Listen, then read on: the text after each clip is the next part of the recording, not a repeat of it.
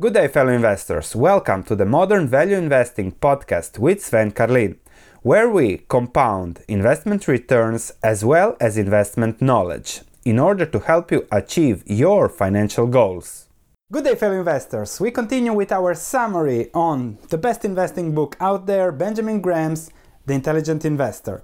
Today we're going to talk about Chapter 12, what is the price-earnings ratio, PE ratio, and how to use it. Graham's first message is don't take a single year's earnings seriously, and if you pay attention to short-term earnings, look out for booby traps in the per-share earnings. I would add here also a quote from the book, "It is too much to expect that most shareholders can relate all their common stock decisions to the long-term record and long-term prospects." So let's start with what is a price-earnings ratio. The price-earnings ratio is the ratio of the company's stock price and the reported yearly earnings, usually of the last 4 quarters. Trailing price-earnings ratio. For example, Facebook's stock price is 200, earnings per share are 6. Price-earnings ratio is 200 divided by 6, it is 43.3. Now, Graham is focusing on real and adjusted earnings, current and long-term averages, average earnings, and dilution.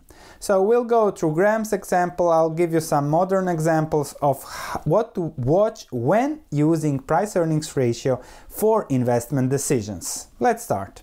Graham's example is Alcoa, the aluminum producer, and earnings in 1970-1969 have been pretty stable. As you can see here, reported were $5.20 and $5.58. The stock price was around 60, so the price to earnings ratio was around 12, which is not bad. But look at what happens when those are adjusted. Something still going on today at even a bigger scale. So primary earnings, but then we have net income per share after special charges. Fully diluted after special charges. So Alcoa had convertible preferred debt, which can be converted into shares, which means new investors will come on board. So reported primary earnings were $5.20 in 1970, but actual earnings were $4.19.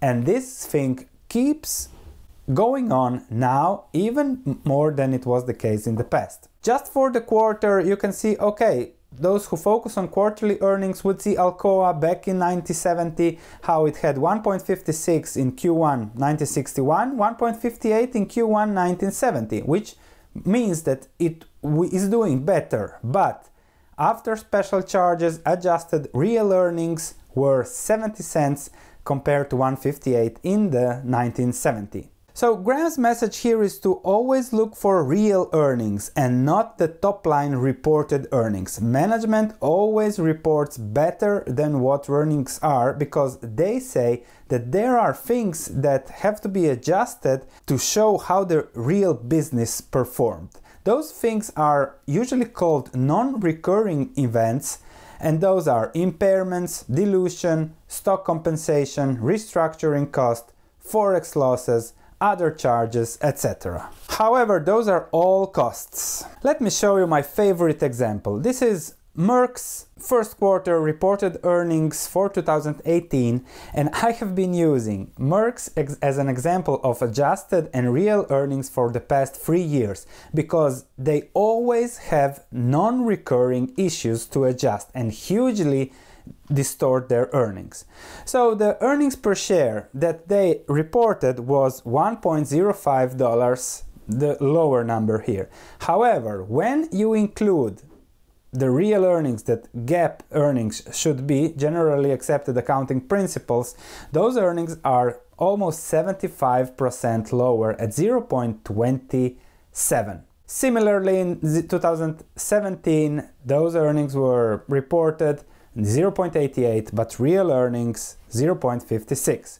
Now, what happens there? If we read the fine print, Merck is providing certain 2018 and 2017 non-GAAP information that excludes certain items because of the nature of these items and the impact they have on the analysis of underlying business performance and trends.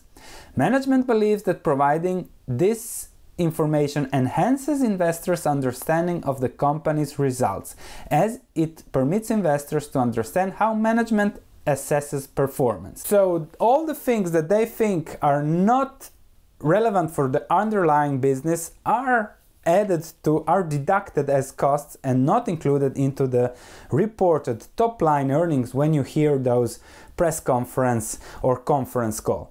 What are they taking away, or what are they adding again back to the earnings, not to the primary earnings but to the adjusted earnings? For example, here, acquisition and divestiture costs 734 million, restructuring costs 95 plus the other 100 million, certain other items 1.4 billion. So those are the other things that they are not including in their reported earnings.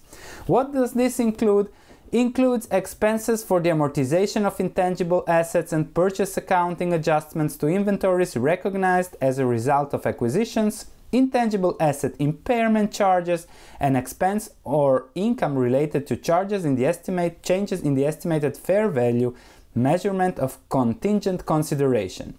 Also include integration, transaction, and certain other costs related to business acquisition and divestitures.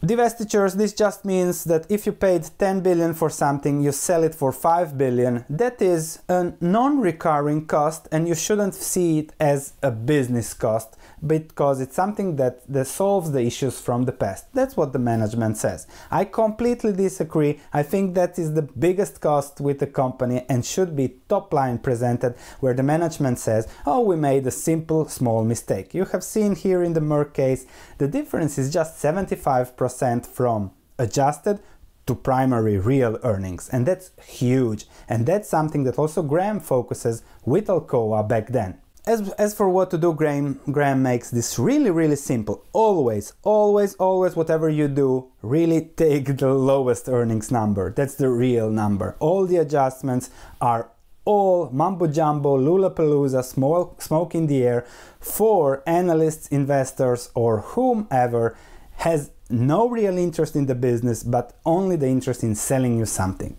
For dilution, which means that smaller stocks usually, but also bigger stocks, have convertible notes or shareholder agreements or big stock compensation plans.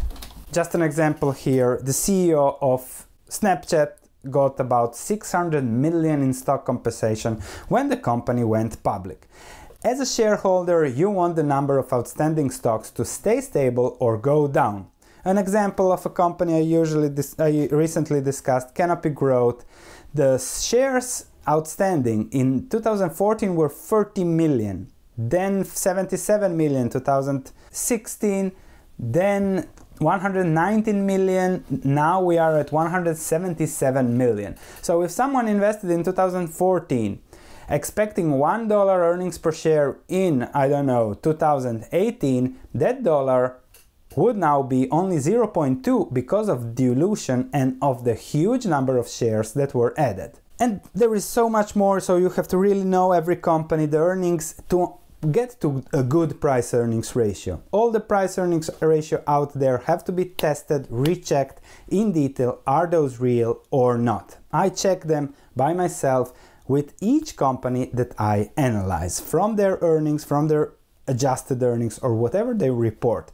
If you go to the financial statements, you see net, general accounting accepted principles earnings, or IFRS earnings, depending where the company is. That's the number you have to start with, and then see what the company has been doing. Also to add, with some companies, especially miners that have huge investments, huge depreciations that are a sunk cost, you look at cash flows, not at earnings, so that's also something to think about when valuing a stock. But that's something that probably Graham will discuss later. For me, it is ridiculous, really ridiculous how Merck does it, how a lot of companies show adjusted, diluted earnings, and they really paint a picture that's not really there. When things go well, perhaps also investors don't want to bother with all those details and they invest for something in the future that might happen. For me, it's simply too risky. Graham's messages are always use average earnings 7 to 10 years, because that's the only way to see what's really going on with the company. Use always a long-term perspective. It's interesting that Shiller got a Nobel Prize for this. He probably just copied Graham. And always adjust and do your best to find real actual earnings. Work backwards to adjust for what the management is doing. Thanks for listening. If you have any comments, please let me know. If you enjoyed this podcast, please leave a 5-star review, as it means a lot to me. Thank you, and I'll be speaking to you in the next episode.